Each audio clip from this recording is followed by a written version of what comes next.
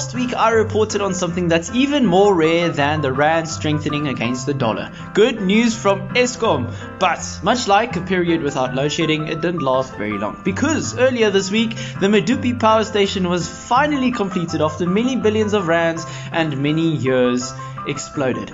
I mean, you just can't make this stuff up, man. Apparently the explosion was caused by a mixture of hydrogen, carbon dioxide and air. Now, whether it was really an accident or whether there was some sinister motives, the fact of the matter stands that the state-owned company is going to have to invest even more billions while they are already in 400 billion rand worth of debt. So yeah, good luck to them.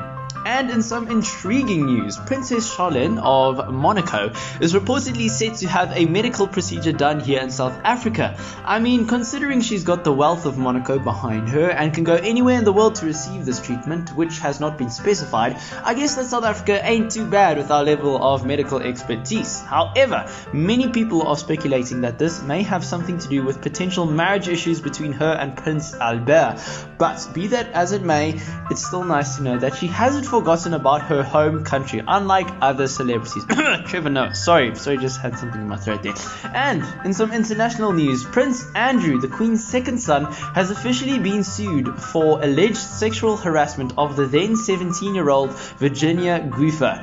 If you're not in the loop, basically Prince Andrew was good buddies with the late, who really knows if he is really late, billionaire Jeffrey Epstein, who has been under fire for the last few years for a myriad of sexual abuse cases against minors.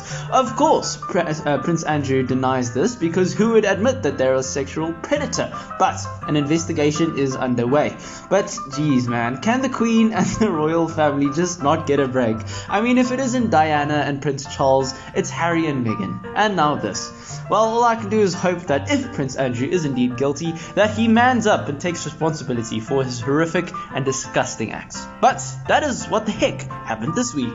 Stuck in traffic? In Porch 3 cars qualify.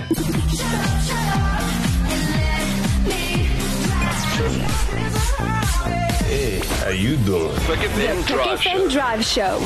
Weekdays from 3 to 6 p.m. Your PUKfm Drive Show.